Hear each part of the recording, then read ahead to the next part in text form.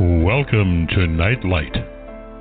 Step away from the mainstream and gather around as we enlighten the world and our realities and travel this cosmic journey we call life. Join us as we share with you and provide that beacon that can guide us all to a better way. Explore with us as we examine a metaphysical montage of spiritual insights, covering everything from the mundane to the magical, UFOs to unicorns, and everything in between. This is a time of awakening, of sharing and evolving, of spreading our wings and soaring on the cosmic breath of creation.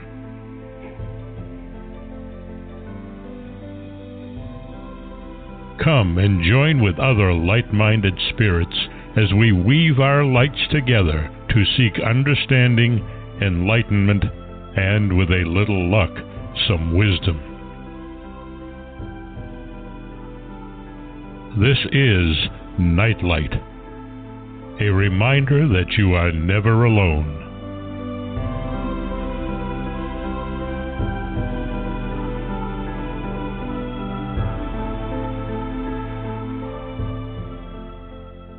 Welcome to Nightlight, everybody. Thanks for spending your time with us. I want to thank Ken Quiethawk for that amazing intro. He and his wife have provided magic for generations and will continue to do so. And if you haven't heard his CDs, I urge you to go look for them because they are phenomenal and magical at the same time. Really excited because I've got a good guest tonight, and I'm really chomping at the bit, so to speak. Jim Willis joins us tonight to share one of his books, The Quantum Akashic Field, A Guide to Out-of-Body Experiences for Astral Travelers, with us. He is a first-hand explorer of how to consciously step out of your body and navigate the quantum akashic field. He details a step-by-step process of engaging extrasensory out-of-body travel and examines the quantum landscape of the akashic field, meetings with spirit guides, and descriptions of out-of-body experiences from his personal journal and from world spiritual traditions, including the Bible and many other spiritual texts. He explores current theories about the science of consciousness and sensory perception, including discoveries from quantum physics, and how these discoveries align with the traditional wisdom of shamans, dowsers, and mystics. He details a step-by-step process centered on safe, simple, meditative techniques and shows how to bypass the filters of your five senses while still fully awake and aware and engage in extrasensory out-of-body travel. Sharing his journey to connect with universal consciousness and navigate the quantum landscape of the Akashic field, he reveals how conscious OBEs allow you to penetrate beyond normal waking perception into the realm of quantum perception. Jim is an author of 11 books on religion and spirituality in the 21st century, including Supernatural Gods, along with many magazine articles on topics ranging from earth energies to ancient civilizations.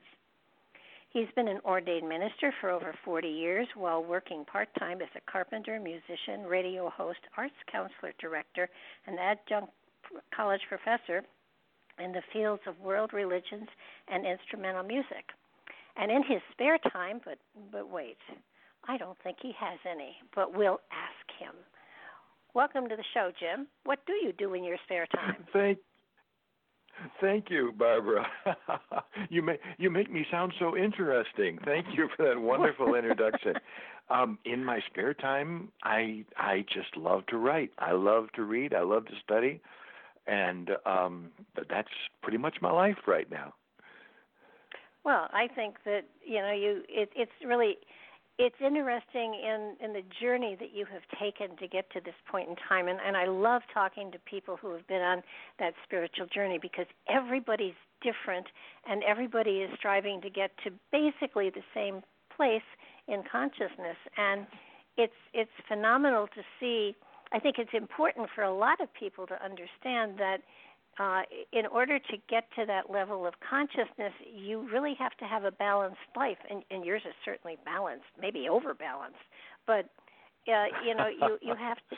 have to continue to add material into what you're working with so that your perception of reality is expanded. And it never stops either. I'm very fortunate in that at a time when most people are just kind of retired, and many people my age are playing golf and that kind of thing, I have so many interesting things to look forward to. I got a email from Andrew Collins, another great British researcher and author, a couple of months ago, who asked me to lead a tour to ancient sites in Turkey in September. And so now, at a time when it would just be very easy to sit home and watch TV and all that kind of thing, I'm having so much fun looking and looking forward to going to these places that I've been writing about, some of these ancient civilizations, starting in Istanbul and Göbekli Tepe, and sharing with folks who want to see these ancient sites that are so rich in spirituality. That kind of thing just keeps you going. Yeah, Andrew's been on the show. He's really, he's a fascinating man. And are you going to be able to see Derinkuyu too? Derinkuyu? Yeah. It's oh, yes. Yeah, we're going to Derinkuyu, and we're going to ancient Anatolia and Cappadocia. Andrew had a bit of a problem in that back in 98, he wrote a book called From the Ashes of Angels, and he dedicated it to the Kurdish people. And with the political situation the way it is over there, on his last trip over to Turkey, he found himself banned from the country. But he had this tour planned in September. So he emailed me and asked if I might stand in for him. So I'm really looking forward to it. As a matter of fact, if any of your listeners are interested in going or reading about it, if they can go to either my Facebook page, or they can go to Ancient Origins, who is sponsoring the tour, along with a group called Travel the Unknown. And even with all of the political unrest and everything over there, we've been assured that it's going to be perfectly safe, very well appointed, interesting group of people, and I'll have a chance to talk during the time as well, not only talking about the sites where we are, but giving a presentation on one on dowsing and one on world religions, and probably some out-of-body stuff too as well. So it's going to be quite a trip. It's 12 days in September. I'm looking forward to it. I really am. I know that Göbekli Tepe has always been a fascination of mine, and I've recently done a couple of interviews on it. Yeah. And Derinkuyu has also been another site that could house thousands and thousands of people, and it's just an amazing site. People should look it up, Google it for want of something else to do, because it is. You take a look at it and you think. We keep thinking of ancient people as being primitive, and they weren't. They were us with less anything tech but stuff. And I often I think as a matter. Go ahead. Oh no, I was going to say I think as a matter of fact, in many ways, they were way in front of us. They knew things that we have forgotten, and they may not have had our physical technology. But I think they had a technology, a psychic, I call it a psychic toolkit, that we have simply forgotten. It's there and we can access it. It's available to us, but our culture has just taken us away. It's put us so far into our left brains, that we just have forgotten what they once took for granted. Well, I think we're at the fringes of. I would call it a spiritual revolution, because people are beginning to understand that while traditional religion is a wonderful foundation, it is in my opinion, and I have to preface this at the beginning of the show saying that when I give my opinion, it's just for me, and my opinion changes daily. So, I do not carve much in stone these days, but in my opinion, people are falling away from traditional organized religion into a more spiritual, cosmic spirituality. And yes, I fully agree. And so, it's sort of like we're coming to a time where we understand that the religions of this world for this realm apply to the earth plane, but the spirit is able to soar into other realms, into other dimensions, into other into other galaxies as far as that goes. And what is common knowledge here is just they don't even know what you're talking about in other places and other times. So it's a long time ago. The reason I did my website was because my philosophies, you can see in my website how I change my opinion all over the place. But I once said, somebody said I should be doing this full time, and I said, well, when I arrive where I'm going, I'll turn around. If there's anybody there, I'll talk to him. And he jumped on me and said, you don't understand. It's not arriving that anybody cares about. It's the journey, and that's your teaching tool. Yeah. So that's why the website is where it is. Yeah, absolutely. We can talk about changing our opinions, but I just prefer to call it growth. We grow and we understand more, and so of course our ideas are going to grow along with us. I think it's a wonderful thing, and if for having had taught world religions in the college age and in the university, I'm struck over and over again how at the very beginning of so many of the religions that we understand in the world today, Judaism, Christianity, Islam, Hinduism, Buddhism, we talk about these. We go back to the beginning, and we find an essential shamanic experience that was practiced by the founders. It was an experience that any ancient shaman for thousands and thousands of years would be able to understand. It usually involved an out-of-body experience or meeting entities from another dimension. Moses went up on the mountaintop and talked to God. The Bible says face to face. Jesus went out into the desert and had an emotional experience out there with an entity from another dimension. And later on, he would take Peter and James and John, three of his disciples, up on the Mount of Transfiguration. And right out of the ether stepped Moses and Elijah to talk to him about what was coming. Muhammad talked about his famous night journey when he went to the 7 stages of heaven. And we can find the same thing. Buddha, before he could give the great Deer Park Discourse that began his ministry, had to have his own battle with the devil figure of Buddhism, Amara. And we find it in Hinduism all the time. I think the problem is that after these essential shamanic experiences that so moved these people that they began a whole new way of understanding life, after that initial experience, along came the followers and then the followers of the followers, and pretty soon we were building rules and doctrines and dogmas that just crusted over the initial shamanic experience. And I sometimes wonder if the founders were to come back today, whether they would even recognize the religions that we have built in their name. Well, probably not. I mean, the very, very earliest cosmology was almost a cosmic one. I mean, they didn't have a religion. Yes. They didn't worship anybody but the spirit of nature and the stars. I mean, it was amazing. And I think in my mind, we are coming back probably to something very similar to that, because people are beginning to understand that. Me too.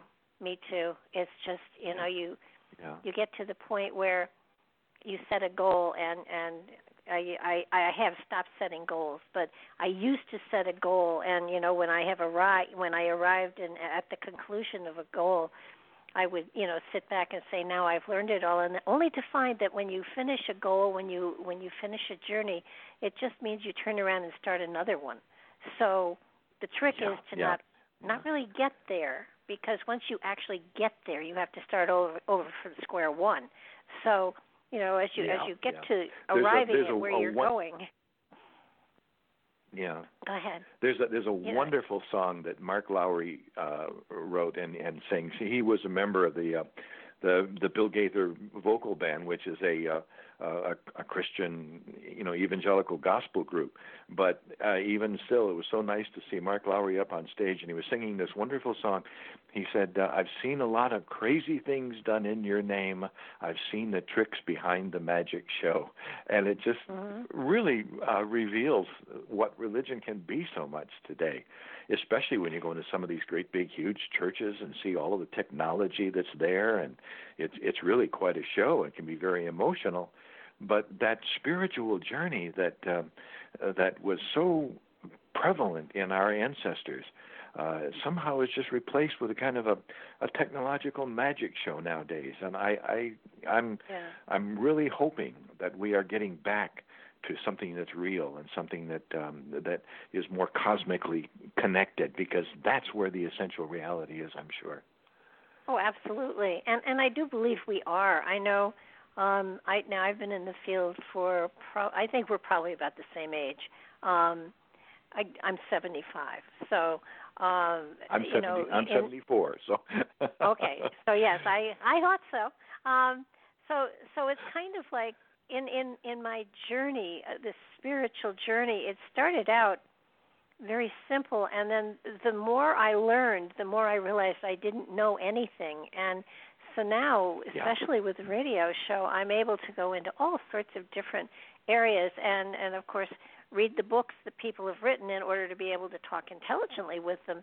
And I'm beginning to see that I mean, there are some areas that I really need to delve into because they're calling to me. And I think anybody who's on this kind of a journey, the further you get into it, the more you are attuned to and feel when something calls to you. You just have to go and learn more about it, so that it's a higher education in many different ways. Yeah, and I found too that there's something else interesting going on nowadays, because way back in the time of Galileo, the church and science split, and over the years they developed a kind of a treaty between the two, and they said that science is going to be concerned with reality and what's going on in the world, and religion is supposed to be concerned with morality and ethics and that kind of thing. And so the two have been going down a parallel road, but I find it very strange, especially when we start seeing quantum reality now and understanding a little more about the quantum world, even though it's so counterintuitive. I use the word understanding quantum physics with a grain of salt. But even so, I think science is now beginning to explore the material realities of what the mystics and the dowsers and the gurus and shamans have been studying for thousands and thousands of years. So in effect, especially in the last 100 years with the quantum reality coming to the fore, I think what we're finding is the two roads, science and religion, are now beginning to merge in our generation, in our time. And scientists are beginning to describe things that the ancient Hindu rishis, for instance, were talking about 6,000 years ago. The Zen Buddhist has been saying for centuries and centuries, all is one. Everything is connected. And now with the whole quantum idea of entanglement, we're discovering that that's true in a physical sense as well as a spiritual sense. So I think what we're beginning to understand right now is the science of spirituality. Well, I mean, they can't really ignore it when you have doctors and scientists having these out-of-body experiences and near-death experiences, and being dead and then coming back. So they have to acknowledge the fact that there is there is another reality beyond. Of course, they don't want to be absolute because that would, they have to publish or perish, and they have to stay, right along the line there. But people are getting more and more accepting of it, and you see it even in the movies that are out there, because I have often believed that television and radio and the movies have been a way to prepare the public for the new directions that the consciousness is going.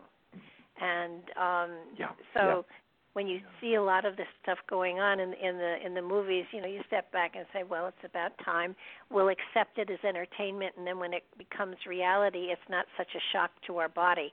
But I believe that most people, our DNA holds memories of lifetimes past. Our spirit is aware of everything that we've been through and done. So, I sometimes visualize the spirit sitting back in a lazy boy and putting its feet up and saying, wake me when you get to, understanding I'm real.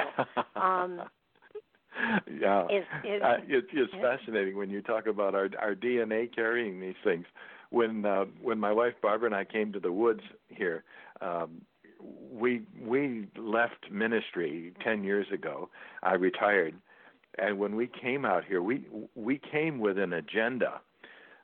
We decided that we wanted to really explore with spirituality, and we wanted to get away from all the noise and all the confusion. Socrates once said, "Beware the barrenness of a busy life," and our life was so busy. And when we came out here, we deliberately wanted to slow down. And when you said DNA, it just couldn't help remind me of a story. I came out here with a Bible verse in mind. And the Bible verse was from the book of Genesis, believe it or not. Jacob and Esau, the story goes, had been separated after their estrangement, and Jacob had gone off and married the women who were going to become the mothers of the 12 tribes of Israel. He was coming back to be reconciled with his brother Esau, and on the night before their fateful meeting, he was, of course, nervous and worried, and he was pacing up and down. And the Bible says all of a sudden he met a man by the river, and he wrestled with him. And it turned out to be God, a theophany of God. And so the story says that Jacob wrestled with God and said, "I will not let you go until you bless me." And as he wrestled all night, that was the metaphor that I was taking when I came back here to the woods. I said, just like Jacob of old, God, it's you and me, no holds barred, no religion, no doctrine, no dogma. I want to experience, I want to wrestle with God. And so I came out here with the words on my mouth, "I will not let you go until you bless me." Well, about 3 years ago, I think it was, maybe 4, I was asked to go to Cornwall over in the UK and give a speech to a group there called the Parallel Community, wonderful group of people, and they invited me to come over and talk about world religions. And so I flew to the UK and spent some time dowsing among the ancient sites of southern England, and on Cornwall, and I just loved it, had a great time with the people. But I couldn't come out of England until I made a pilgrimage of my own. And my last stop was to rent a car, learn how to drive on the wrong side of the road, and drive up to this little town called Fenny Compton, which is up northwest of London. And the reason I wanted to go up there was because that's where my ancestors came from, and they were clergy in the Church of England. And the little church where they used to preach, my great-great-great-great-great-grandfather, I don't know how far it goes, used to stand up in the pulpit of this little church in Fenny Compton and preach. So I contacted a local historian and had a chance to go up there, and she let me into the church, and we talked. And she showed me the plaque on the wall where it said Willis, the name of my ancestor. And I stood up in the pulpit, and when I was in that pulpit, I was looking at the stained glass windows in the church, which were the same ones that were there when he was there. And lo and behold, the stained glass window that he looked at every single morning when he preached there showed Jacob wrestling with God, saying, "I will not let you go until you bless me."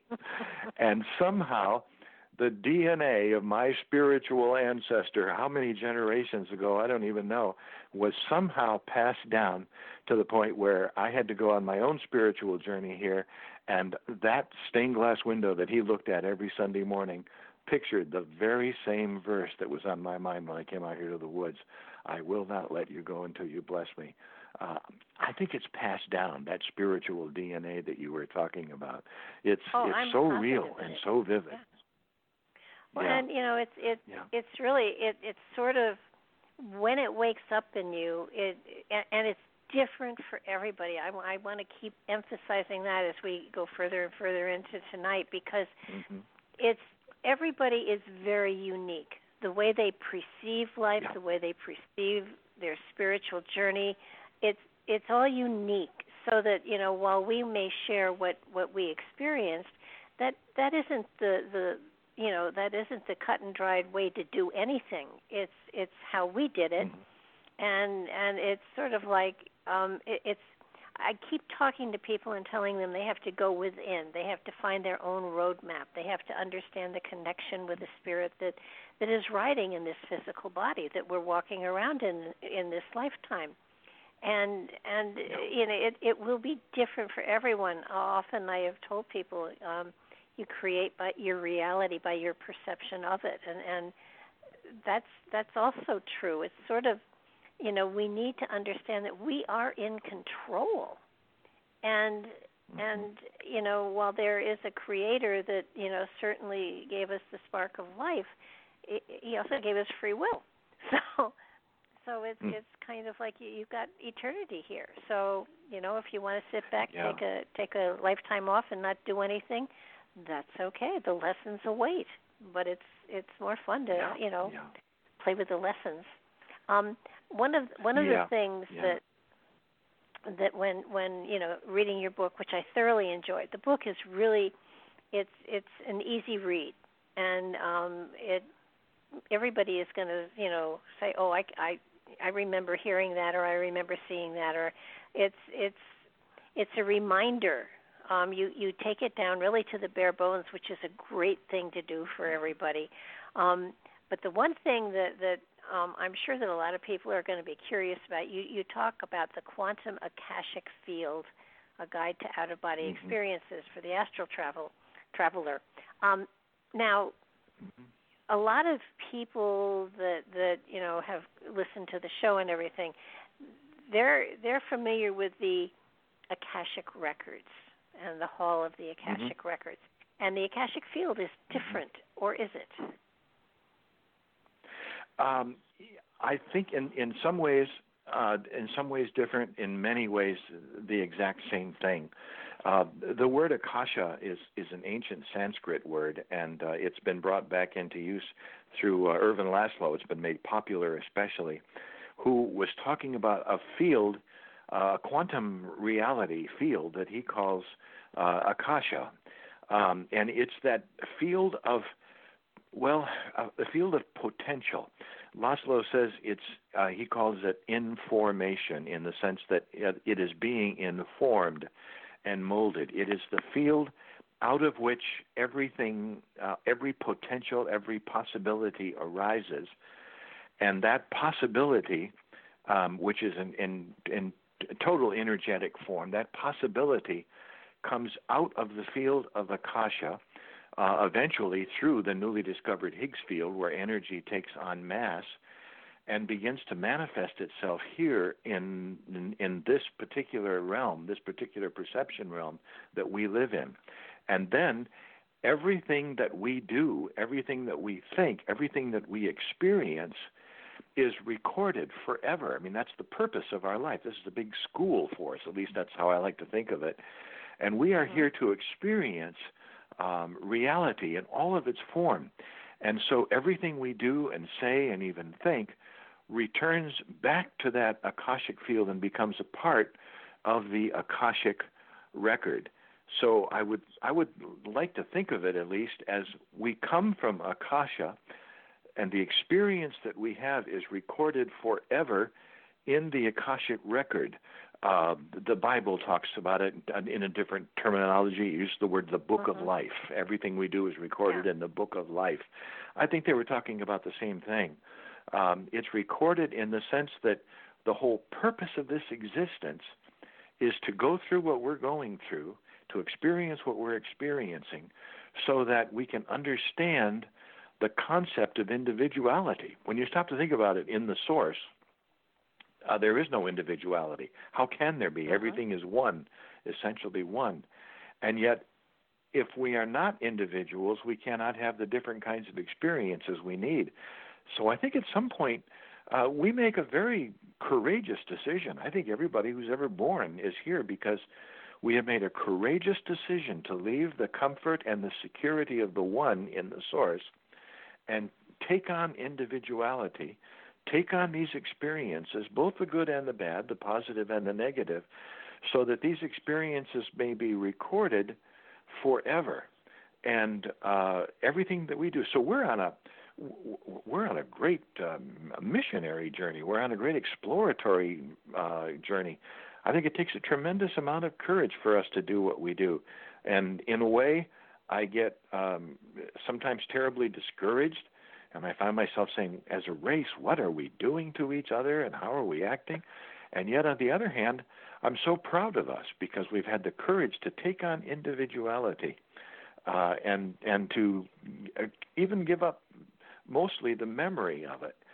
And it does make it a little bit difficult when we're here, especially when we get on in age, because I think all of us start after a while to get homesick for the source. We want to go home, but we want to stay. I think of the words of the Apostle Paul in the New Testament. He said, "I want to be absent from the body and present with the Lord, but for your sakes," he said, "I stay." And I think that's what we're all doing. We kind of have that yearning for the source, which we have forgotten, but is still a part of our vestigial identity, who we are. Does that make any sense? Putting it that way. No, it does. I think that one of the things that I wrestle with constantly is the fact that, okay, I'm here for the spirit that's within me to learn, to grow, to expand, to express. Yeah. I'm not here. Yeah. I'm not here for others. I'm here for the spirit that's within me. Yet, if my journey helps and teaches other people, that's just great. But they used to love to have me speak at church because, I often said, okay, I am ordained, but I don't feel qualified to preach to you, but I can share with you some of my mistakes, so you'll have to, so don't repeat mine. You find some of your own.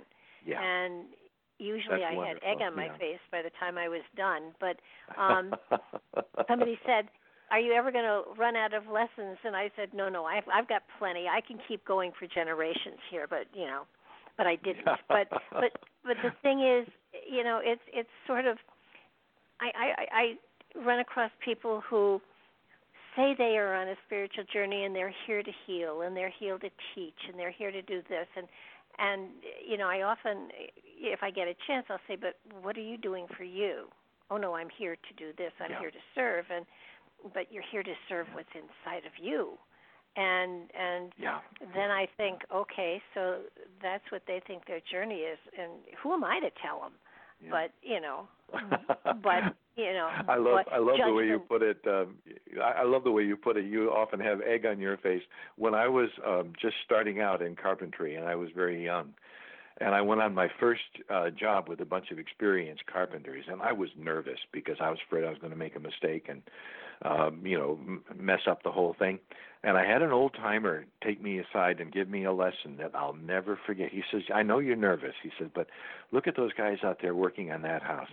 He said, "Do you know who the best carpenters are?" And I said, Who?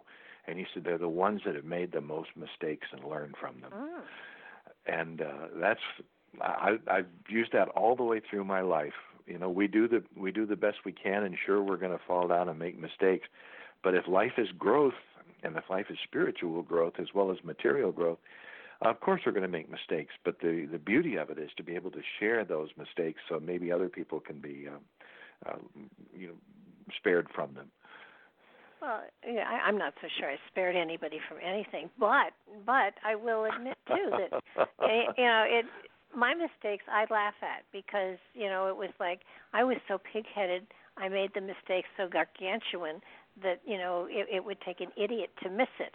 And there were little mistakes, and I keep telling people, if you spy these before they get to be big and take care of them and learn from them, then you've got something going on in your life. Unfortunately, I seem to like to make examples of myself, so I usually wait till I'm hip deep in a problem before I admit, well, this didn't work. How do I get out of this one? It certainly is easy to do. That's for sure. That's for sure. My God. But on the other hand, when we are able to laugh at ourselves and be honest with ourselves, I think it just goes farther to push that essential I, that it's the which is the essential part of all of our being. What is that I? We say I have a body, I have a heart, I have a brain, and we ask ourselves, who is the I that has all those things? We used to say the I was located in the heart, and when the heart stopped, the I stopped to be. But then we learned how to keep people alive with artificial hearts. And for a while we were saying the I is located in our brain. A lot of neuroscientists even say that today. That essentially that I is located in our brain, and it's translated through chemicals and electricity and pulses and all that kind of thing. But then we have people who what we are called brain dead, but we can still keep them alive for a long time. And I think that essential I, it just refuses definition, and that's why I'm convinced that we are spiritual beings, because when we begin to take away everything that the I has, including I have the cells of my body, we can even take those away, and we begin to peel away the layers of that onion, and eventually we're left with something that looks like pixels, basically, and then eventually those even disappear. So the essential I that is here is really a spiritual entity. Our essential identity is simply housed in this material body. I like to look at it this way. I like to talk about our material body that houses this I as a body that's encased in a fence, really. That's it's a five-sided fence, kind of like a pentagon, and that the five sides of that fence are our five senses: touch and taste and hearing and smell and sight. And those senses have evolved to protect us in some ways, because otherwise, boy, the information coming to us would just be so great, it would overwhelm us. So it has to filter out some of these. As a result, instead of seeing the entire spectrum of color, for instance, we see red, orange, yellow, green, blue, indigo, violet. We know that colors exist above that we can't see, and below it that we can't see. So in that sense, the fence that the part of the fence that is sight is protecting us from this overwhelming information that will be coming to us. But in another sense, over the top of this fence is a roof that I like to call the intellect, and that's what explains to us what comes through the fences. And so what we have here is this fence and with the intellect over it, and everything in the fence is what we call reality. when the truth is, reality is really what is outside the fence. Classical physics exists here inside the fence, things that we can explain in that way, that has rules and laws and all. But outside the fence is this wonderful quantum akashic field that doesn't react to classical physics. And that's the real reality. And I think that's the essence of out-of-body experience, is really learning how to get outside the fence and to experience reality as it is. Well, now, you,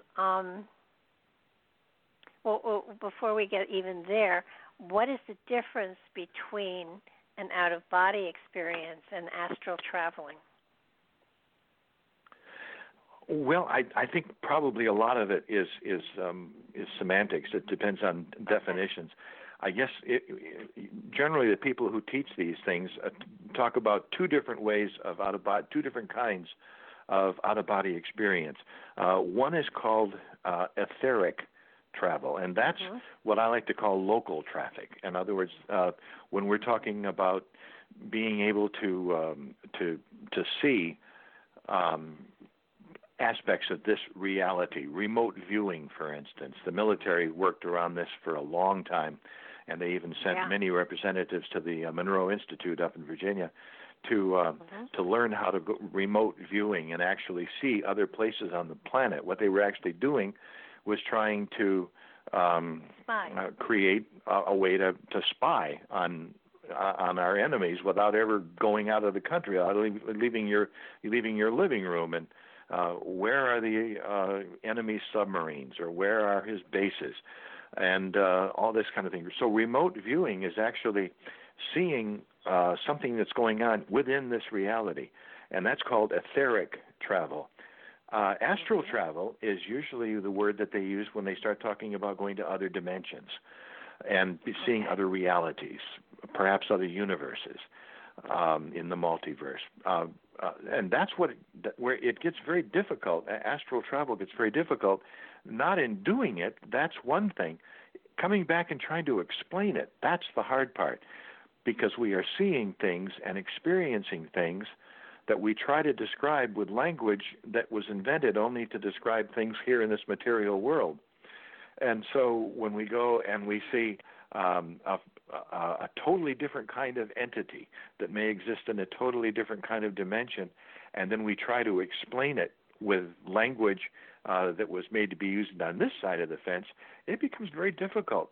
My wife and I lived for a long time out in the Southwest, and we saw a lot of rock art out there, and now they're even discovering more rock art here in the Southeast as well. But we see some pretty fantastic figures that look human but not quite human, or they may be part human and part animal.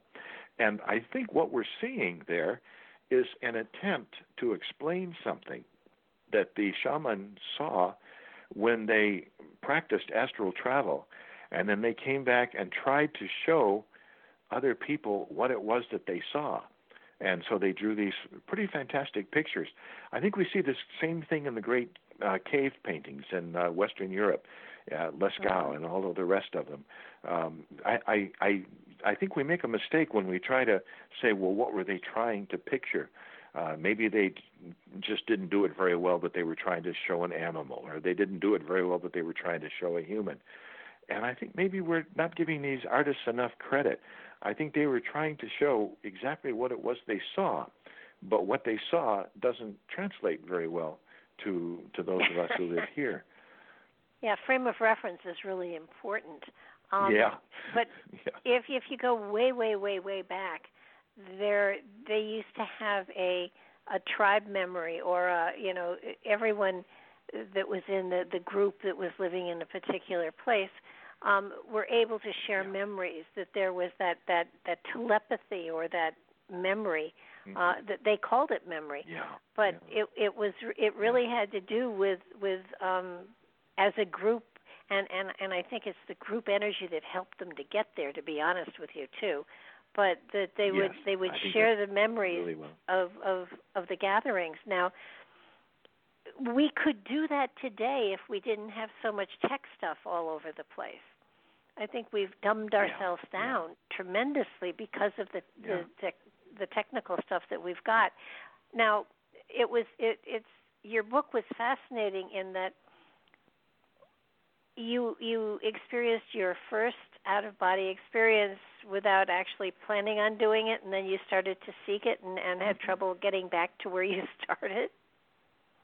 Yes, that it goes on today just as much. It is kind of maddening in a way, because when we came out here deliberately to get away from all of the high tech stuff that was just filling our lives.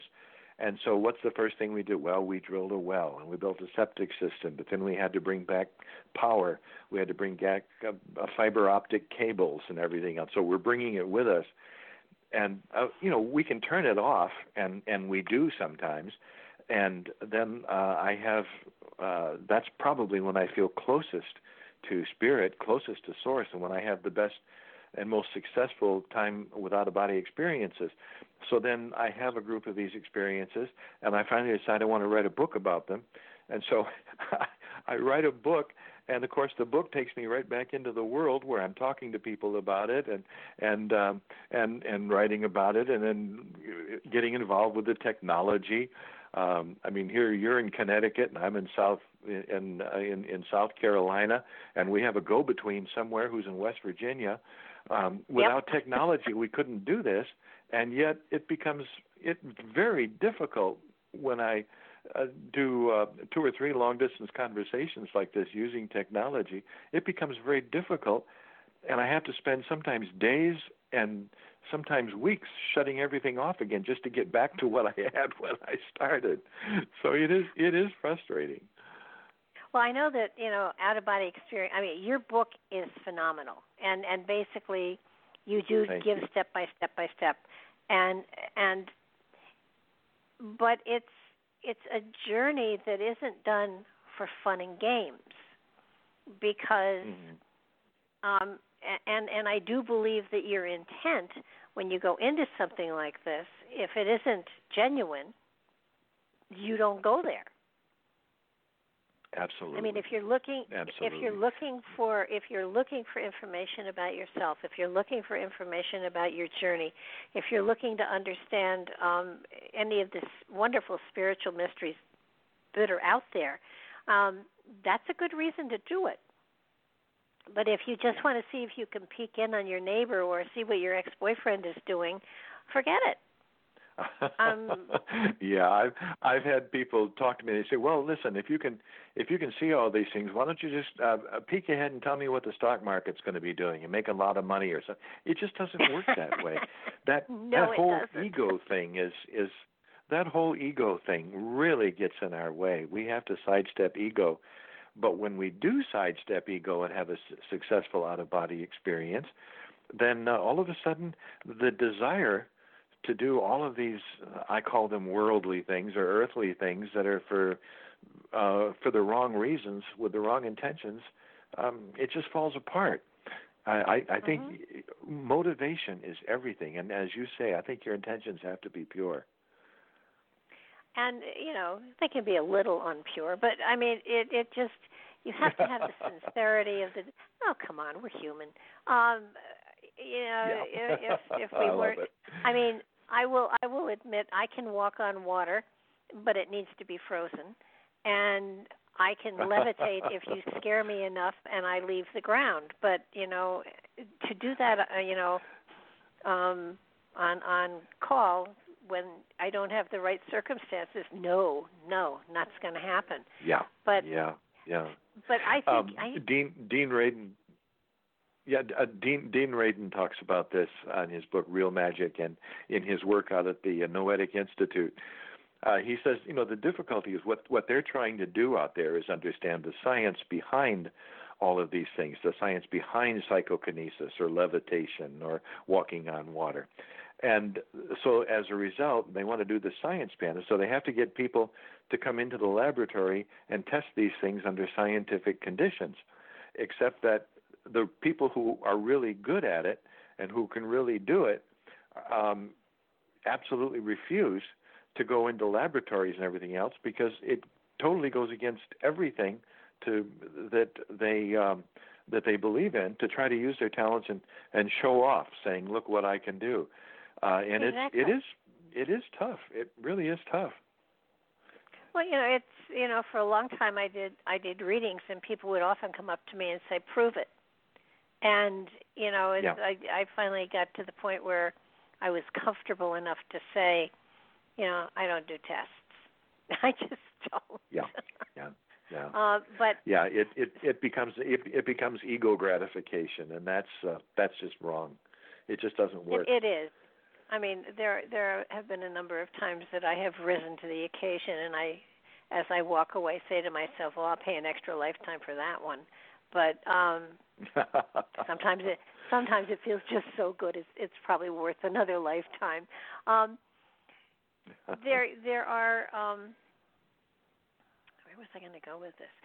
There were a number of things with when you started to build your cabin and stuff that fascinated me, because my late husband and I did a whole documentary on the secrets of the stones and the standing stones and the stone chambers here in the Northeast. And you had a boulder that you felt you had to dig to find it became a standing stone, correct? Mm-hmm. Yes. Outside your house? I had built a cabin back in the woods up in Massachusetts, and the purpose of the cabin was for a place for me to go for a retreat. Mm-hmm. And I just wanted to sometimes get away. There was no electricity back there, and I would go back there, and I had a month's vacation every year, and I would go back there and stay there for a month. And one time, there was a time in my life when my theology, my Christian theology, began to kind of fall apart, and I began to see all kinds of difficult things with it. And I just didn't know where I was or where I was going. I needed to be grounded. And so I went back to the cabin for 4 afternoons, and I just sat on the front deck of the cabin, and I meditated. And about the third or fourth day, I began to be conscious of these sounds that I was hearing, and I thought that it was the sound of the highway, which is about a mile 2 away. And then I realized by the fourth day that it wasn't a highway at all. What I was hearing was drums. And as soon as I realized that, I opened my eyes and I looked, and here was this stone that I had been looking at. It was about 3-4 feet tall, and it was laying on its side. And I had always noticed on the front of this stone that the top of it seemed to be smoothed off. It almost looked like a face. The best way I can describe it is the old, you and I will remember, because we're old enough to remember, weebles wobble, but they don't fall down, That's what it kind of looked like. And as I looked at that stone, somehow I just knew that stone was supposed to be standing upright. So I immediately got excited. I don't know what hit me. It was totally foreign to my experience. But I ran in. I got my shovel, and I got some picks, and I got some rope, and even a hydraulic jack, and I began to excavate around the stone. And around the base of this stone, it was built up on bedrock, on a kind of a natural pedestal. And at the base of this stone, I began to discover, I knew exactly what I was going to find before I got there. There were 3 stones placed right on the bedrock, only about a foot and a half down, that exactly matched the bottom of this stone, this rock that was supposed to, and I knew that it was supposed to be standing upright. So it was too heavy for me to move by hand, but I managed to swing some ropes around over trees and with a hydraulic jack and stand it up. And as soon as I stood it up on its head, it swung around a little bit to that place that looked like the face that had been smoothed out, to face exactly where the sun came up on the day of the solstice. And in front of that rock, on the east side of the rock, there were 7 hammerstones that had been laid out in fan shape. And I was just so excited, and I knew what had happened. I knew everybody who had owned this particular piece of property since King Philip's War, back in the late 1600s, because it was all recorded in the town. And back in those days, as I did more and more research, the Native American people who lived in New England would watch the Pilgrims, and the Puritans rather, bury their dead, and they would bury their dead in cemeteries with like 4-foot stones. And I just knew what had happened. The Indians were thinking, well, we must worship the same God because we do the same thing with our dead. The Indians would put up this stone, and the person would lie there, and the Indians would do their dance around the sacred spiral to dance him up to the heavens. And of course the Westerners, the people, the white people who lived in New England, said, no, your stones are pagan. Ours are gravestones. Ours are legal. Yours are pagan. So whenever they came to one, they would knock it down. And I knew as soon as I put this stone up there that what I had discovered was a place where the Indians used to worship. But when the first white people came and were awarded this land for their service of soldiering in King Philip's War, what they would do would be to knock these things down and say, there, I got rid of a pagan idol. So they would knock it down to the glory of God. Well, I came along 300 years later, and I put it back up again to the glory of God.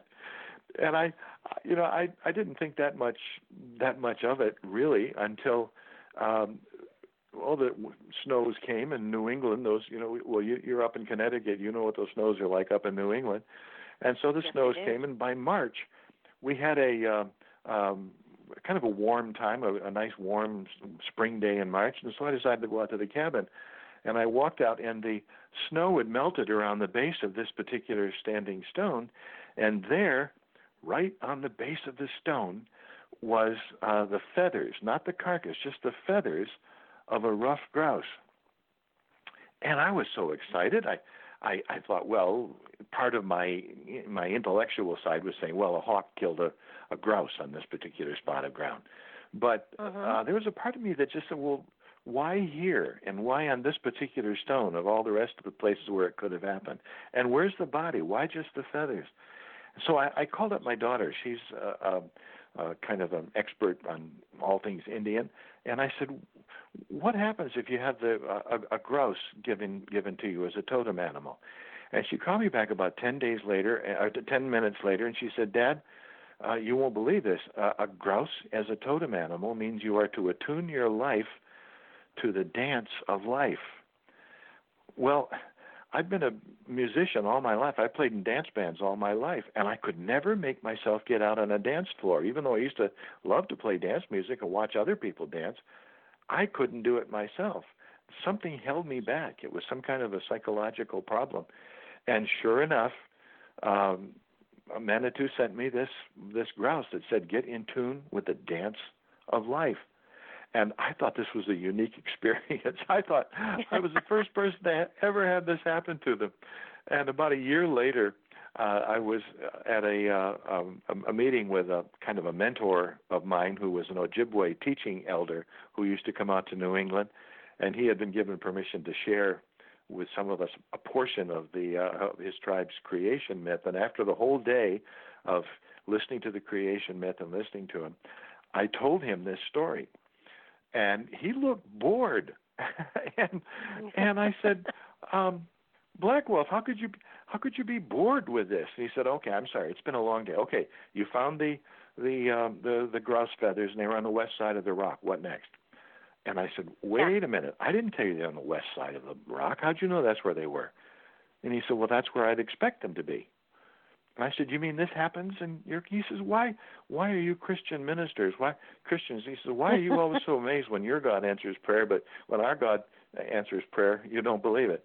And I said, you mean I've been looking for an experience with God all my life, and I now discover that he's an Indian? And Black Wolf said, no, she's an Indian.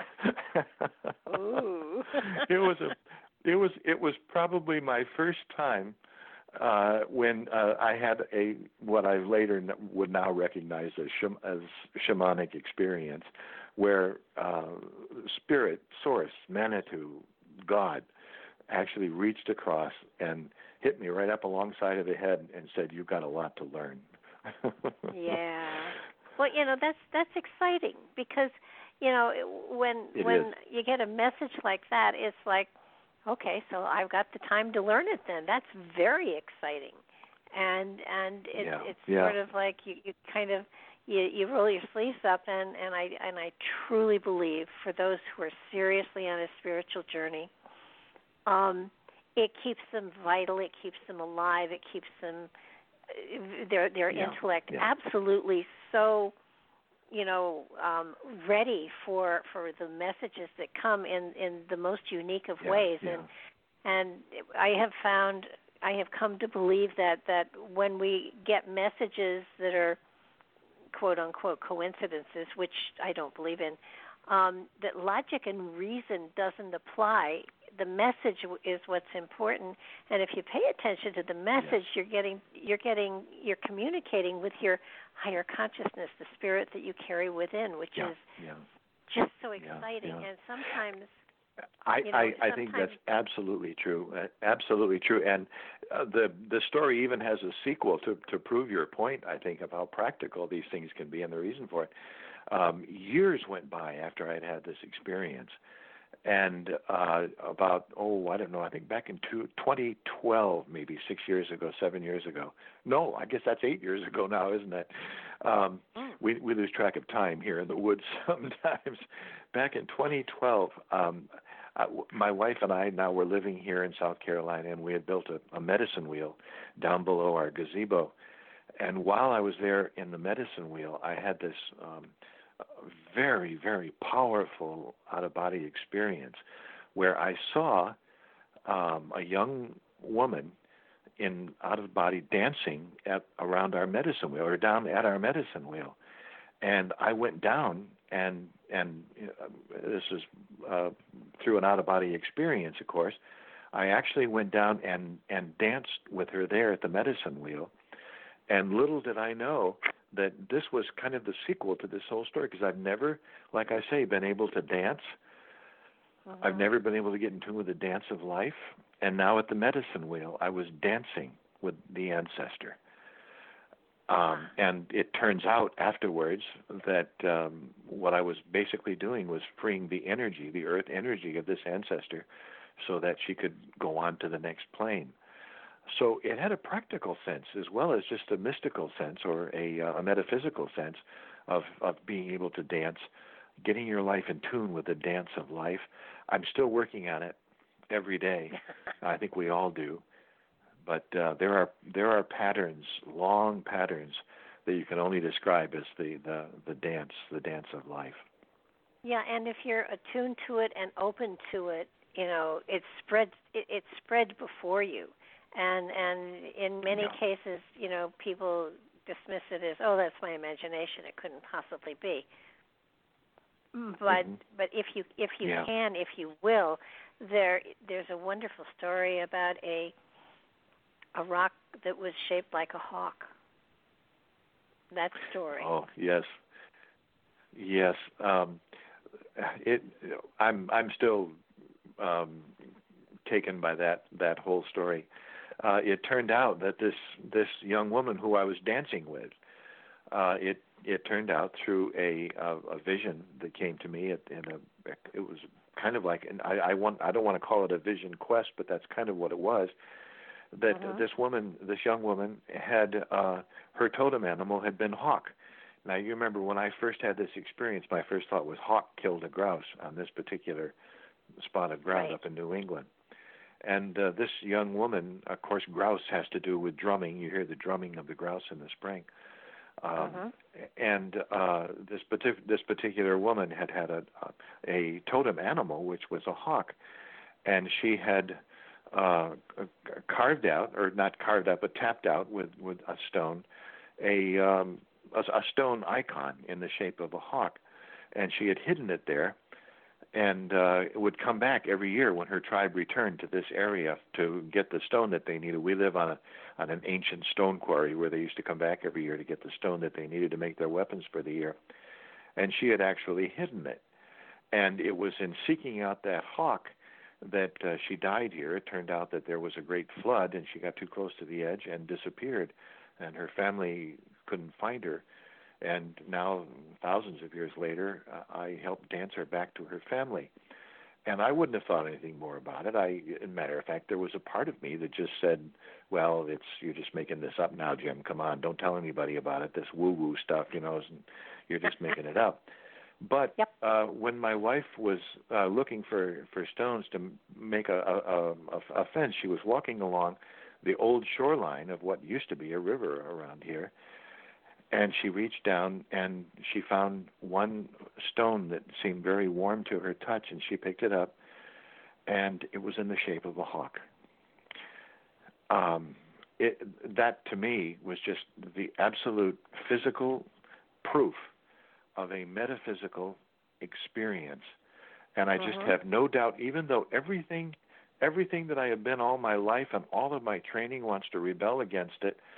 I can't get over the fact that here is this hawk that I can hold in my hand that we found only after I had had this vision of this young woman who had carved this thousands of years ago. We still have it here in the house. We've tried to make arrangements before we die. We want to return it to the woods again. We found hundreds of artifacts around here, but we don't want to take them off and just scoop them up and make a big display about them. So anything we do pick up, like this hawk, will be returned to the woods when we die, so that it can carry on and fulfill its mission. But I think I think it's such confirmation. And yes, people really can say, "Oh, it's a coincidence," but there are no coincidences. They happen for a reason. And I tell people, journal them down. Write them down in a journal, because the more you write them down, the more frequently they occur. I don't know why that's important to do that, but it works. But I agree with you. That's I really believe it is, and we forget. I go back and I read my journals now, and I'm reading stories that I have totally forgotten that would be lost if I hadn't written them down at the time. I think it's extremely, extremely important. Oh yeah, my website is my journal, and I found an article that I have saved tons of stuff in I have all of my late husband's research material too, so I have a ton of stuff in my computer, and I came across an article, and I read it, and I thought, I wonder if Patrick wrote it, and then it was like, I wonder where I found this, because it's so beautifully written. I just love it, but not trusting my own whatever, I put it through is this just something that someone else wrote that I just picked up, and I don't want to put it up if I'm plagiarizing, and it said no, it's not out there, and I sat with it for quite a while, and I realized, I kept saying to a friend of mine, it's just so beautifully written. I really want to put it on the website, but I'm afraid that I'm plagiarizing somebody else's work. And she said to me, "You wrote that 10 years ago. I remember you reading it to me." We had a similar experience, and it's the reason we're here right now, living where we are. When I was down in Florida thinking about starting retirement, we were looking as to where we might want to go, and I drew a circle on a map about a 6-hour car ride, because I knew if it was any farther than that, it'd be difficult to find it. And we were intrigued by the fact that it went right through South Carolina and through Georgia, because we were living down in Daytona Beach, Florida at the time. Well, when we found places that looked interesting, especially the area that we're in right now, I wrote a number of letters to real estate people and all this kind of thing, and I only got one back. One real estate agent wrote, and he said, "Yeah, come on up, I'll show you something." And I said, "Well, I don't know if I'm interested in that part of the country or not. Let's check it out."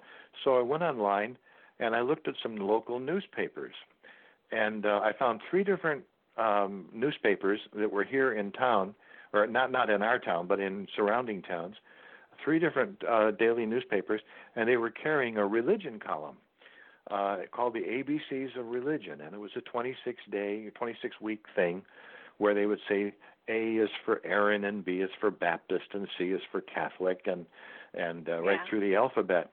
And the one that I particularly read was U is for Unitarian. And so I said, well, this is interesting. A local town, I'll get a flavor for the culture.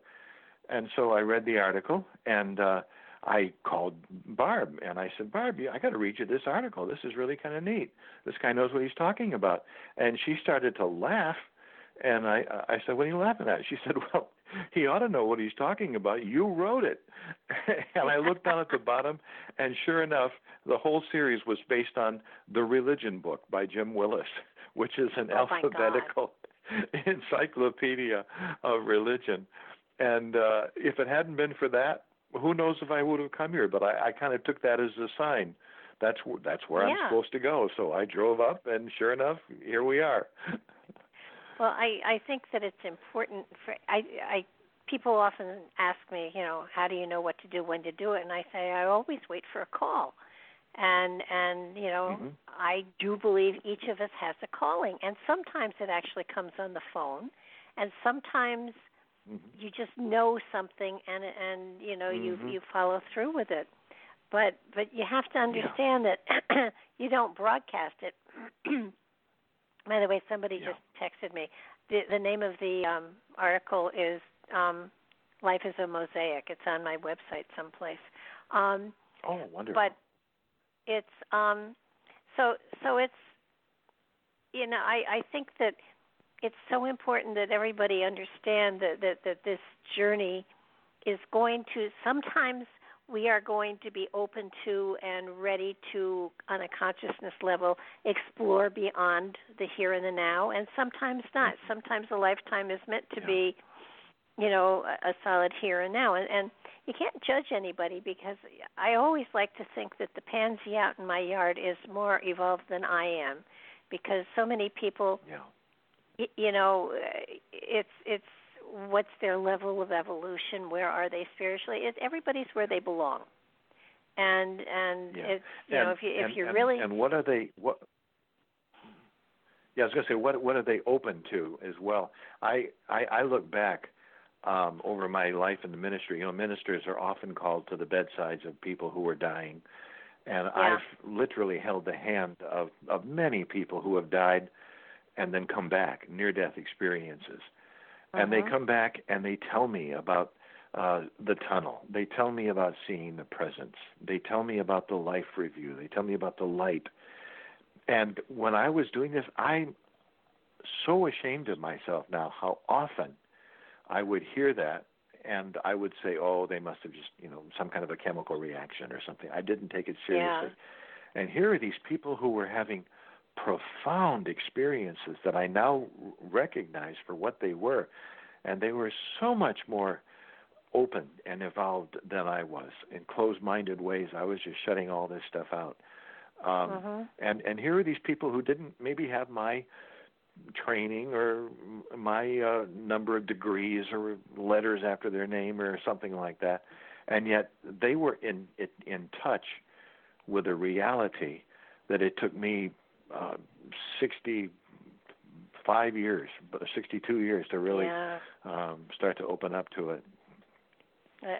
About 10 years ago or so, my husband and I did a series on near-death experiences, and I just put the call out for people that had near-death experiences, and we were over, and I interviewed a lot of the people, and we played their interviews on the air. But the one that just took my breath away was a girl who had tried to commit suicide a number of times, and she always came back. And she said, "You don't understand. When you leave the body and you're flying," and she said, "It's not that you're supported by love or surrounded by love or led by love." She said, "You are love." And that's beautiful. I stopped dead in my tracks. And the thing that was, especially with near-death experiences, we found that not 100%, but close to 100%, 97, 98% of the people who came back from a near-death experience had a different outlook and view of life, and they were really more into loving humanity, sharing with humanity, helping humanity, and serving humanity in one form or another. They didn't all, put a white robe on and go to the mountaintop and wait for the mothership, but they did. Their lives changed, and I think that out-of-body experiences, near-death experiences, are a profound experience in opening your heart and your spirit to the potential of what the universe has to share with us. So that's beautiful. That said, you do give a step-by-step of how to experience an out-of-body experience. I would probably have to amend that a little bit. Rather than how to do it, it's more like this is how I did it. This worked for me.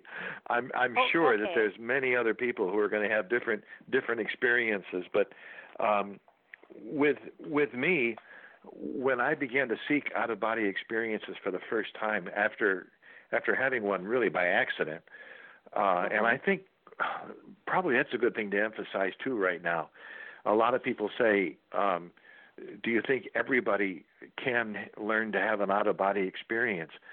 What I like to say is I think probably most everybody has already had out-of-body experiences. Yeah.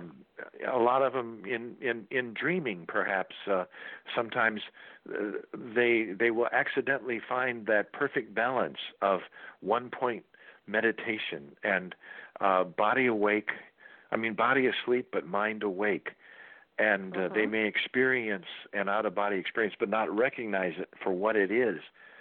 So I think it's certainly something that not only all of us can do, I think it's probably something that most of us have done. And when I began, I fell into my first out-of-body experience, like I say, pretty much by accident. And when I began to seek out-of-body experiences, I was very fortunate in that I came across the work of William Buhlman, who Bill, I think, is one of the great teachers. Bill Buhlman is one of the great teachers teaching today.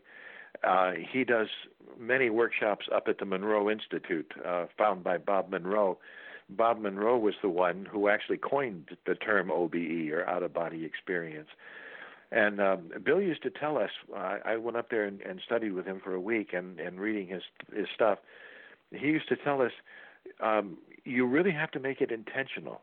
It has to be something you really want. And he said, if you do it for 30 days, 30 minutes a day, and make it for that time the most important thing in your life, you will have some kind of an experience. And I think he was absolutely true. I know that because for 30 days, I made it my number one priority. It was the thing that I wanted to do more than anything else. And if I had quit at day 28, I wouldn't be having this conversation with you today.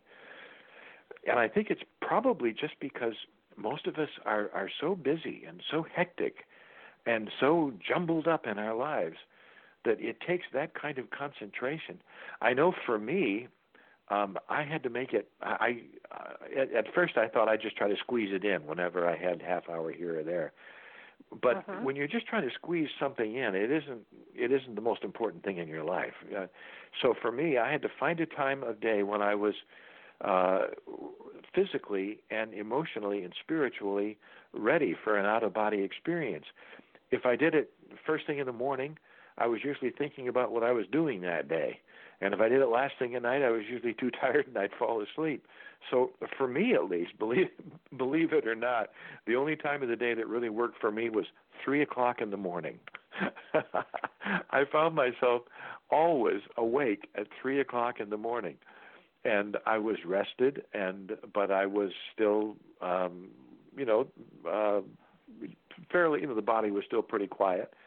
So I found myself waking up within a couple of minutes of 3 o'clock every morning, and I would get up, get out of bed, and go into my meditation place, and I would put on Hemisync music, which is music that was developed by Bob Monroe at the Monroe Institute, which is music that was designed to, to make a long story short, kind of get the two hemispheres of your brain working in synchronization. There's all kinds of Hemisync music out there now on the internet.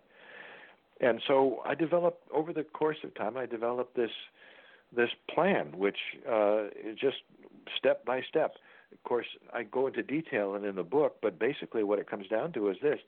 The first thing you have to do, especially if you want to do it safely, I know there are a lot of people who swear by using some kind of chemical or some kind of plant like ayahuasca or mushrooms or something like that. I've just never used any drugs at all, and I fully understand that there's a lot of Native American cultures and a lot of people who have used drugs, either synthetic or natural, to obtain out of body experiences, and I don't have any problem with it as long as it's done in a real intentional way, because I certainly don't want to criticize a lot of the Native American people and everything else who use these things, but I just don't do it myself. I wanted something that was perfectly safe and something that I could do. So number one was to simply make the decision. You want to make a decision that this is the most important thing in your life. And having said that, step number two is you've got to stick to it. It has to be consistent, and it has to be intentional. And you have to be really careful about making sure that you just really stick to your plan. And then you have to develop a system. With me, it was going to a particular place in the house, in a particular chair, using particular music, and meditating in a way that my body would be totally relaxed, but my mind would be awake. And then I had to focus. And boy, that's so important. It's when anybody who hasn't meditated before tries it for the first time, you'll be surprised how physically difficult it is. Your mind is just going to go all over the place. It's going to be chattering away. You're going to find yourself going on these long stream of consciousness things. And as long as your mind is working like that, you simply cannot focus on what you need to get your mind under control. Your mind is totally under the control of the ego. And to get out of that is very difficult. A lot of people will meditate sometimes for years before they develop the ability to have one-point focused meditation. If you can find someone who can help you with it, that'd be great. But I think you can do it yourself, too, as long as you're intentional about it. And then, of course, you have to stay calm, because when this happens and you're intentionally seeking it, eventually you will succeed. I guarantee it. 30 minutes a day, 30 days, you will at some point reach that point where you will sense a shift, and you will sense yourself leaving your body. You may even see your body sitting in the chair. And when that happens, your first thought was, I did it. And as soon as you say that, you're going to be right back in your body again. You have to stay calm. Yeah. And then, of course, when you learn to stay calm and accept this, when you do come back into your senses, I really emphasize, again, keeping a journal of the whole thing. What you're looking for, basically, is a stillness of heart, a stillness of mind, a stillness of body, and then staying calm and just let it go. I don't think I've ever had two out-of-body experiences that are the same. Sometimes you will meet spiritual entities who are trying to get in touch with you as much as you're trying to get in touch with them. Sometimes you'll see things that are just totally beyond your comprehension, and you won't have any way to describe it, and that's fine. Don't describe it, just accept it and go with it. Often you'll be able to see your body actually behind, sitting there in the chair or wherever you're meditating, if you're meditating on the floor or whatever, and you'll be able to sometimes see your body. And if you can stay calm during the whole thing and just experience it and say that it's not a crazy thing happening. It's perfectly normal and perfectly natural. I think our ancestors did it all the time. We've just forgotten how. That's all. Yeah, they especially shamans. That's the technique that I use. Well, and I have spoken to a lot of people, and basically the one thing that is constant among everyone who is on a spiritual journey, who's seriously on a spiritual journey, has written books on it or has studied it forever, the one thing that is a constant with all of them is meditation and journaling. Yeah. And not that you're going to take your journal and publish a book. You can put recipes in there and phone numbers and everything else too, but it should have your experiences, what you're sensing, for some reason, and I don't know exactly why, but if you write something down, you've cemented it in reality and signaled to the spirit realm that you got it. Yeah. Yeah, and what's so difficult about it is when you come back from an experience like that, sitting down and writing about it is the last thing you want to do. Yeah. You're going to get excited. You don't want to sit down and just try to put it in words, because words always fall short. But I think it's the most important thing. Even though it's the last thing you want to do, it's the most important thing. So what I like to suggest to people is don't try to form great sentences. You're not writing a book. You're just write even sometimes just plain old words or phrases or something like that. And don't worry about spelling. Don't worry about punctuation. Just try to get the words down on paper. You can pretty it up later, Well, and lots of times, there are messages there for you, which are so important. And yeah. I think I think the one thing that most people don't understand is that every day in your physical reality, the spirit within you is sending you messages. And when you get the message, it's just, I had somebody who I was talking to, and she said, it's really wild. I'm losing the sight in one of my eyes, and nobody knows why. And I said to her, well, what are you refusing to see? And we talked, and she finally came up with something that had to do with one of her sons that she was estranged to, and she said, that makes a lot of sense. I really haven't looked at it from his point of view. And the next day she called me and said, my sight's back. And so, wow. I mean, absolutely go to doctors when you think there's something wrong. I mean, don't hold back and say, oh, this is a spiritual message. No, go to doctors when you think something's wrong, for sure. Yeah. But also look at the other side of it, because our bodies are often where spirit is writing a message on, whether it is trouble with a foot or something and we haven't taken a step forward in some place where we should, or, you hit a brick wall and literally it's, well, where am I hitting a brick wall in my life? And, why give yourself migraines? Why not just go around and do another direction until this one opens up? And so there are, you don't have to be out of body to get these messages. You just have to be aware that there's meaning behind everything that happens and occurs. Nothing is random. Yes. Yeah. So, I had an experience that kind of mimics that same kind of thing. There was a time when I was just starting an out-of-body experiences, and I lost my stability. Everything that I believed in was changing, and everything that I had always put my faith in was now different. And I didn't know where I was going, and I didn't even know if it was real. I didn't know if I was making all this stuff up. And when I say I lost my stability, I literally did. I think I broke an ankle. If I didn't break it, I sure did crack some things, and I didn't go to a doctor or anything like that. But for almost a year, my ankle, I couldn't even hardly walk. I had to use a cane, and it was very, very difficult. I had to have a big brace on my ankle all the time, and all that kind of thing. And it was a time when I just like to say I lost my stability. I couldn't move forward.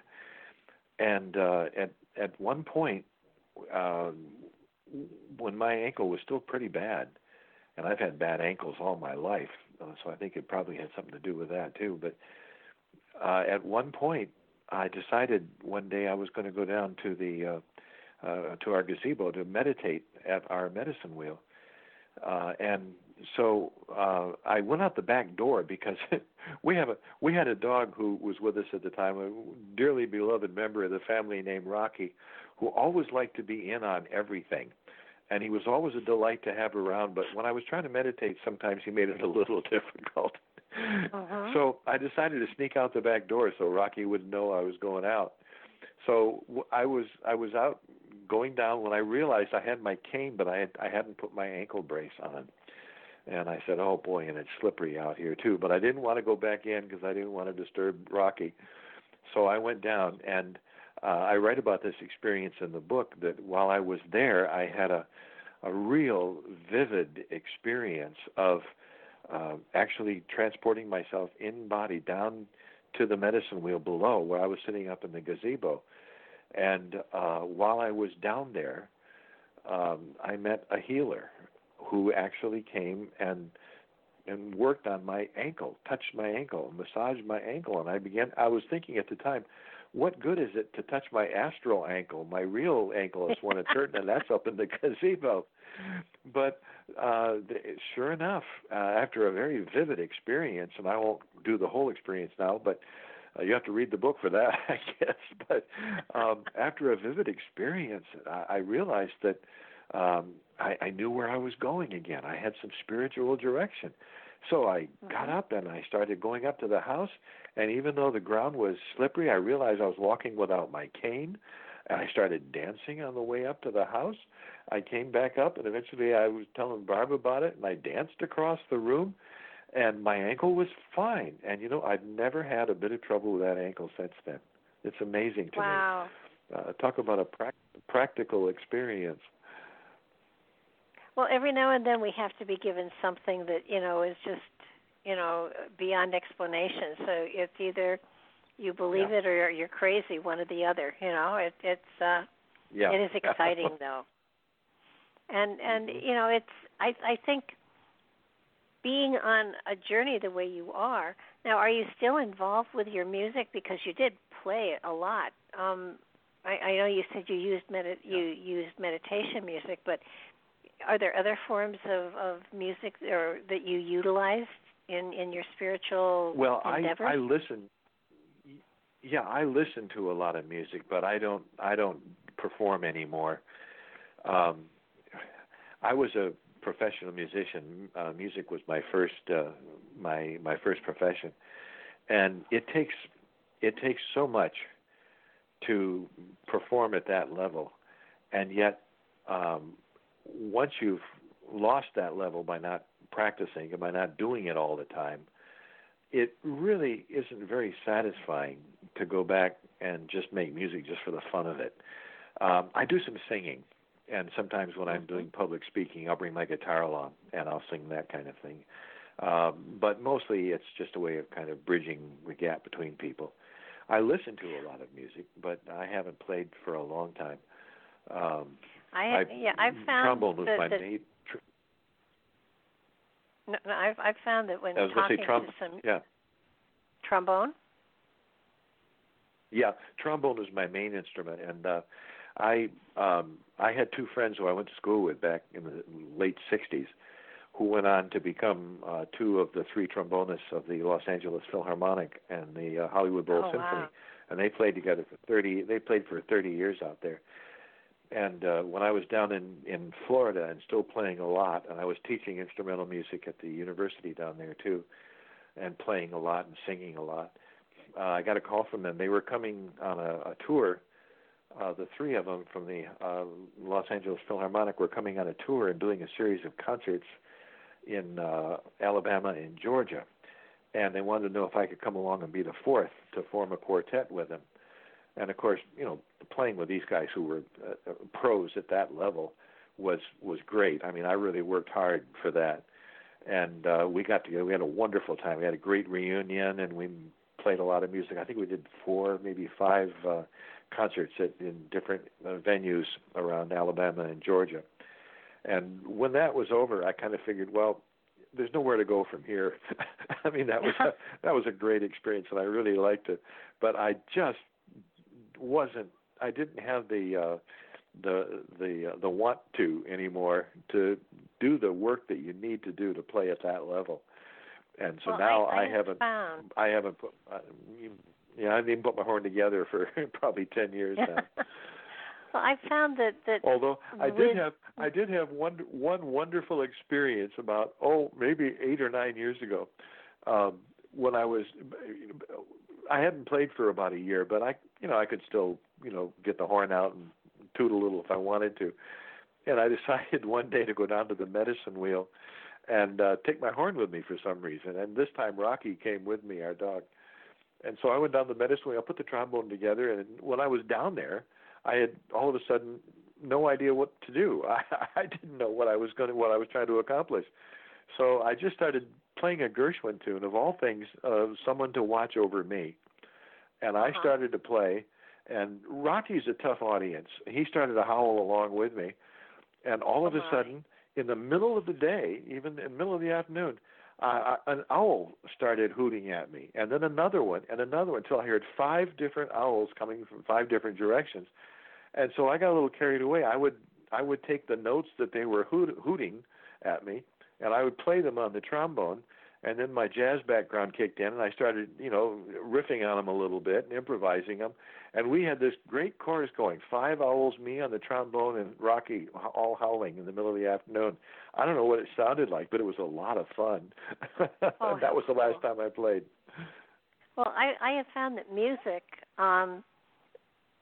if you're into it, and it doesn't happen all the time. I used to sing in the youth choir, and I loved it. I loved it. It was energizing. It always gave me a high. It was magical. But at some point, the youth choir was asked to go down and sing with an adult choir in a huge church, the Riverside Church in New York City. It's like a cathedral. Sure, I've been there many times. It's that big. Yeah. And so we went down. I was Acoustics in high school. are fantastic in there, aren't they? Yeah. Oh, geez. We went down and we walked into the church. The church was completely dark except for the chancellery. And so we walked down this huge aisle where the adult choir was, and we sang the Hallelujah chorus is what we were singing. And the story when Handel wrote it was that he didn't eat for a number of days or weeks, and when he finally finished and he came out of his room, he said, I have heard the angels sing. And so I did not know that story when we did this, but we went down, and in this huge dark cathedral, the organ started in, and everybody felt shivers, and we sang, and with our voices, with the adult choir, we filled the and I tell you, we levitated. When we were done and the last chords faded away, we looked around and everybody had tears running down their faces. And we did, we had a break, we ate, we did the performance, and everybody was, saying how wonderful it was. It was full. The church was full when we did the performance. And I heard somebody say to the conductor, it was really magnificent. And he said, if you think that was good, you should have heard rehearsal. And it was the one time that I just felt so lifted and so out of body-ish, and I suspect everybody else did, though we never talked about it. Runners get into that zone where they are outside their body. They're just in an energetic field. I mean, there are lots of ways that people get to that space inside of themselves. It doesn't have to be a meditation per se, but it's a matter of blending with the universe instead of being, a piece of it. You become it, and you can do it in hundreds and millions. As many people as there are on this earth, that's how many ways there are to get to that place inside of yourself, and you do go out of body.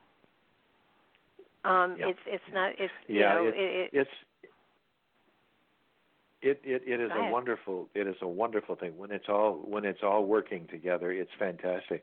I have a YouTube channel that my daughter has put up for me, and she has a couple of things. One song that I wrote back in the 80s, I think part of that song is on that YouTube channel, singing that song, and there's another YouTube video where I'm playing the guitar and singing "It's a Wonderful World." And so those are fun, but those experiences that you've just described, those are experiences that stay with you for a whole lifetime. And what a wonderful venue down at Riverside Church. That's a fantastic place. And, I was in junior high. I was little, and so But when I tell people about it, I tell them, go and look at the pictures of this church. It wasn't a church. It is a church, but it was like a cathedral. Yeah. It's huge. Yeah. But I think everybody at some point in time in their life has had one of those experiences, and if you sit down and you try to be open to what was it that made you feel magical around you, what was it that made you feel a part of the universe, a part of whatever, and you have one of those experiences, and it's not that you're seeking to repeat that one, you're seeking to get to a space where you can have others that enhance it or go beyond it. And whether you're looking to hit other dimensions, or whether you're looking to hit a spirit guide, or whether you're looking to just get messages from the spirit within you, and I personally think that oftentimes what we call a spirit guide is actually another aspect of our own consciousness. So that I think we leave. Go ahead. Well, go ahead. I'm sorry. No, I was just. Sometimes people don't want to accept wisdom from themselves, but they'll expect it from another entity. So we create one. Yeah. I think I've really come to believe, and of course I have no way of proving this, but I really come to believe that when we come here into this material reality and we are manifested within a material body, I think we leave a part of us behind on the other side. The spirit guide that I refer to by the name Sabuko, and that's a long story about how that name came about, but the spirit guide that is with me all the time, and I just had constant interaction with Sabuko, and I've really come to believe that he is that part of me that I left on the other side when I came here. Some people might call it a guardian angel, a spirit guide, an entity. I remember a couple of years ago, I went up to New York State, and I was speaking at a meeting of the American Society of Dowsers. And matter of fact, that particular talk that I gave is on my website. People can at jimwillis.net. They can hear the whole lecture, the whole talk that I gave up there. And at one point in the talk, when I mentioned the fact that I was using dowsing rods to speak to my spirit guide, and I said, and I began to realize that here the spirit guide was me on the other side. And on the tape, you can hear the whole room gasp all at once. And these were experienced dowsers.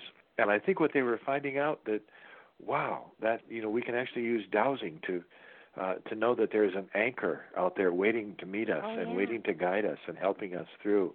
It's a wonderful, wonderful feeling. And I think sometimes we know that in music. I like to use a lot of musical. I use musical metaphors too. For instance, everybody says, "Can I learn to douse, or can I learn to do out-of-body experiences?" I said, I think everybody can. Some people are better at it than others. We can all carry a tune, but not many of us are Mozart. And so I think there are people who are extremely gifted. But I think everybody can do it. Everybody can certainly enjoy it. That's for sure. Oh yeah, and to go back to your having an anchor on the other side, I have often said that exactly that there was a kind of like a shade of our physical body on the other side, and so that at the moment of death, the shade, the etheric body meets the physical body and blends back together, and that's where the symbol of prayer comes in. One hand being the etheric, the other hand being the physical, and the two of them merging together to create the totality of whatever the entity is. That's a beautiful picture. I love the way you that's a wonderful metaphor. I love it. I hadn't heard that before, but it makes perfect sense. Feel free to use it. Okay. No, please share. I do believe that there is so much going on today on a spiritual level that those of us who are old enough to talk about it with a certain amount of not knowledge or, well, wisdom and knowledge, at least from our own experience, but there's so much cosmic wisdom out there to it's just so you kind of you want to take off your shoes and run through it all and hope that it all seeps in, because there's just so much that would apply to us today, and I think society needs to have a more spiritual outlook on life and understand that this experience is one of the building blocks that will get us to the place where we need to be to start all over in another venue, in another way. Yeah. That's what gives me hope, because there is so much dissension and so much hatred and so much arguing and so much division in the world today, and people worry about it and they say, what's going to happen? And I love to say, well, maybe it's always darkest before the dawn. And maybe we are at that point where we are being forced to make a decision. Which way are we going to go? And I like to think that the spiritual triumph is just waiting to overcome all of that bad stuff that's out there in the world today. And I love to think that the human race is not filled with darkness in our future, but we're standing on a precipice, and the darkness is simply the gathering storm of all that we have done in the past. And it's going to go. It's going to go away, and we're going to be left with a brand new, wonderful future. I think it could be tremendously hopeful. Oh, I totally agree. And for those that I don't believe in an Armageddon where everything ends and we go into nothing. I believe that we're in the middle of an Armageddon of sorts, where it comes to mores and morale and all of that, and so that we are getting rid of the drudge, we're getting rid of the garbage, we're getting rid of the ick that we have carried this lifetime, and it's not easy, and quite often some of the stuff we let go of feels like it's precious until you realize that you don't need it. It's kind of like, damn, I don't even miss that. So it's kind of like I'm going to be moving, and so I have decluttered, and I'm horrified to a way at how much I have given away, and yet I don't miss anything. My life is just the same as it was before. All of that stuff cluttered my life. So there's two things about that I think are really important. When we were talking about Armageddon, even in the Bible, when in the book of Revelation, when people are talking about Armageddon, they always think that means the end of the world. But no, the last couple of chapters of the book of Armageddon aren't about endings at all. The old is gone, and then come the wonderful words in Revelation 21, I see a new heaven and a new earth. And it's a brand new beginning, and I think that's fantastic. And in terms of what we carry around, I've been working on this in my own life lately. We all get into the habit of carrying these anxieties and worries and what's going to happen tomorrow, and we start when we're kids. What am I going to be when I grow up? What school am I going to go to? What job am I going to take? Who am I going to have a relationship with? And all of this kind of thing goes on. And we build up those worries, and I almost think sometimes that we build up a space within us that is full of all of that worry and all of that anxiety. And then we come along through out-of-body experience or through spiritual growth, and we start throwing that stuff away like you're doing, getting ready to move. We get rid of it.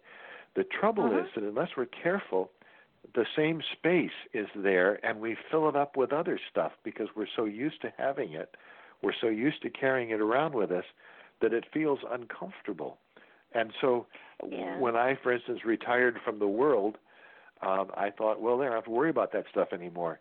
Oh, I got the same space within me that used to be filled with all those worldly worries, so I'm finding ways to fill them up here, physical worries, anxieties about this or that.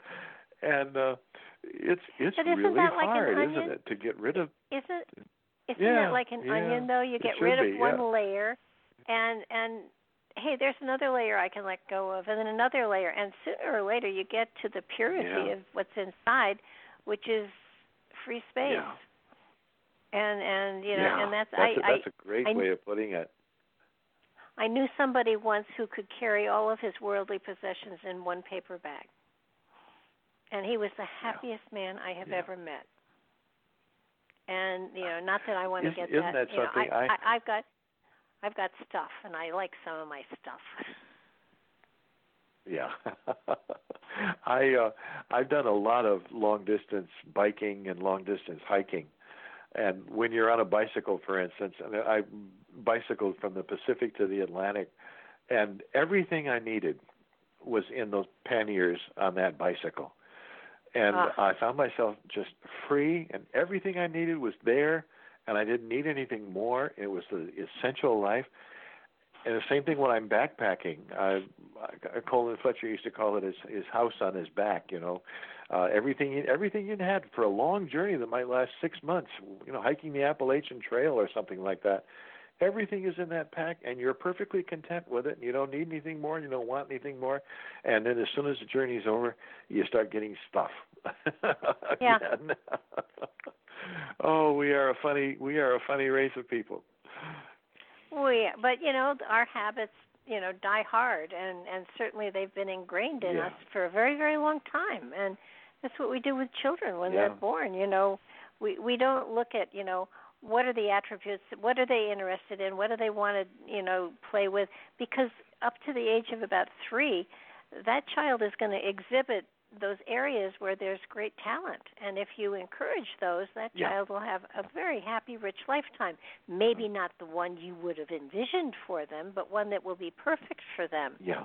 And so many of us go through college and degrees, and we're not happy until we can break away from all of that and strike out on our own quest for what is best for us.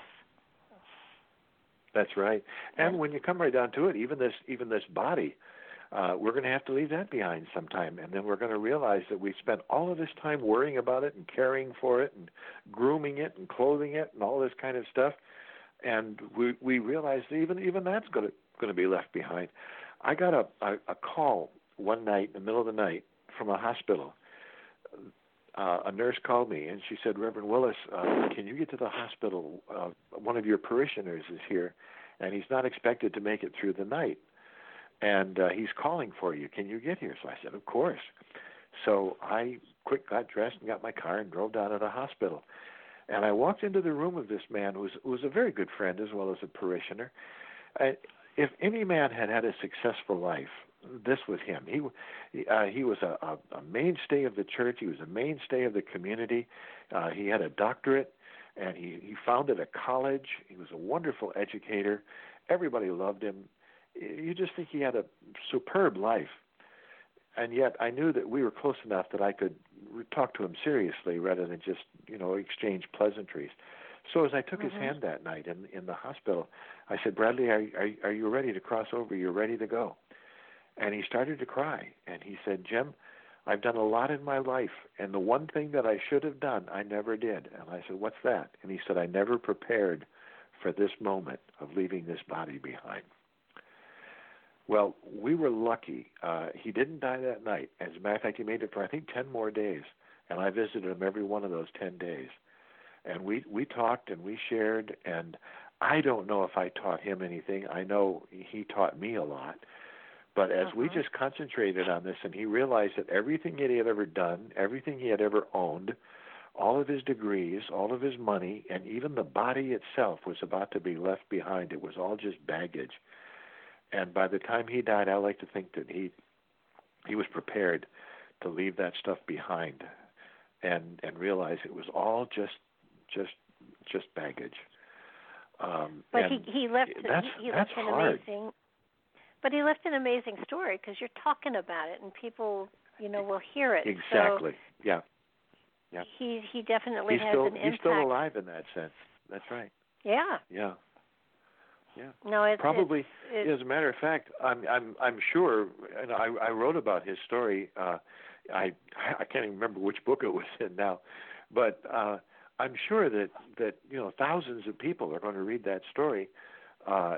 Probably more people are going to read his story in death than he ever talked to in life, and that's quite possibly. That's wonderful. Yeah, yeah. Well, yeah. When you stop to think about it, it's everybody says you have a purpose in life, and I caution people when they say that. You may have a purpose in life, but it's most probably not the purpose you think it is. It could easily be helping an old lady up a walk, or holding the door for somebody, or sharing a precious moment with somebody by actually listening to what they're saying instead of trying to talk at them, not to them. So don't think that your purpose in life is something grandiose that you have spotlights and there are headlights on you for. It's probably something very simple, very pure, and very precious. Yep. Mozart died thinking he was a failure. How many artists died thinking they were failures? And after they were gone, their purpose was revealed. They never understood the purpose while they were living. After they were gone, it was revealed in a way that just touched millions and millions of people. So you just never know. I guess all we can do is say, be honest with ourselves, be fully intentional, be in the moment. We don't have to understand it. We're not necessarily called to understand, although we keep trying to, and that's good. But who knows? It may be something way beyond our understanding that we never even think about, that we leave behind probably our purpose. You get on the other side, you look back and you say, what was the purpose? And then you say, well, damn, I didn't think that was that big a deal, Yeah. So. Yeah. Maybe it was just like, saying the right thing to that one person at the time. Yeah. Absolutely. I know one lady who said to me, I want to know what level I'm on. I know I'm at the highest level and I'm going to ascend to the masters. And I said, well, I tell you what, here's how you know. At the moment of death, as you cross over, look up. You're in an elevator. It'll tell you what floor you're on, and just pray it's not sub-basement. Yeah. That's great. And she looked at me and she said, I'm not looking. I said, good thought. We've only got a couple minutes left. Do you want to give your website out and any other stuff you're going to be doing? Well, sure. I mentioned the trip to Turkey. If anybody's interested in going, I have a Facebook page on Facebook. It's jimwillis.author. And my website is jimwillis.net, and that lists all of my books and all of that stuff. And then I have a YouTube channel as well. That's just the Jim Willis channel, and you can access that through the Facebook page or the website as well. And other than that, I just love to share with people. The website has a place where you can write to me if you would like, an email address where you can. Again, I would love to hear your stories, and I would love to talk with you. And please feel free. Okay. Well, I want to thank you so much because this has been such fun. Thank you. Just comparing Thank you. It's notes. been great talking with you. It's and I hope that from what we understand about the weather you guys are having up there, I hope that spring will come soon. Well, if it does, I'm ready to sell my house. I'm way ahead of the spring market, and I'm hopeful myself. But thank you again. I so appreciate your taking the time to talk with me and to share with me and everybody that's listening. And hopefully people will read the book because it absolutely is a delightful book. And the book we talked about tonight was the Quantum Akashic Field, a guide to out-of-body experiences for astral travel. It is so much more. It is a spiritual journal and it's amazing, and you'll learn a lot from it. We got the lady coming on, so thank you, everybody, for being with us tonight. I certainly appreciate it. This will be up on YouTube tomorrow. And stay warm, stay happy, stay full of love and light and laughter, and enjoy your journeys. Good night now.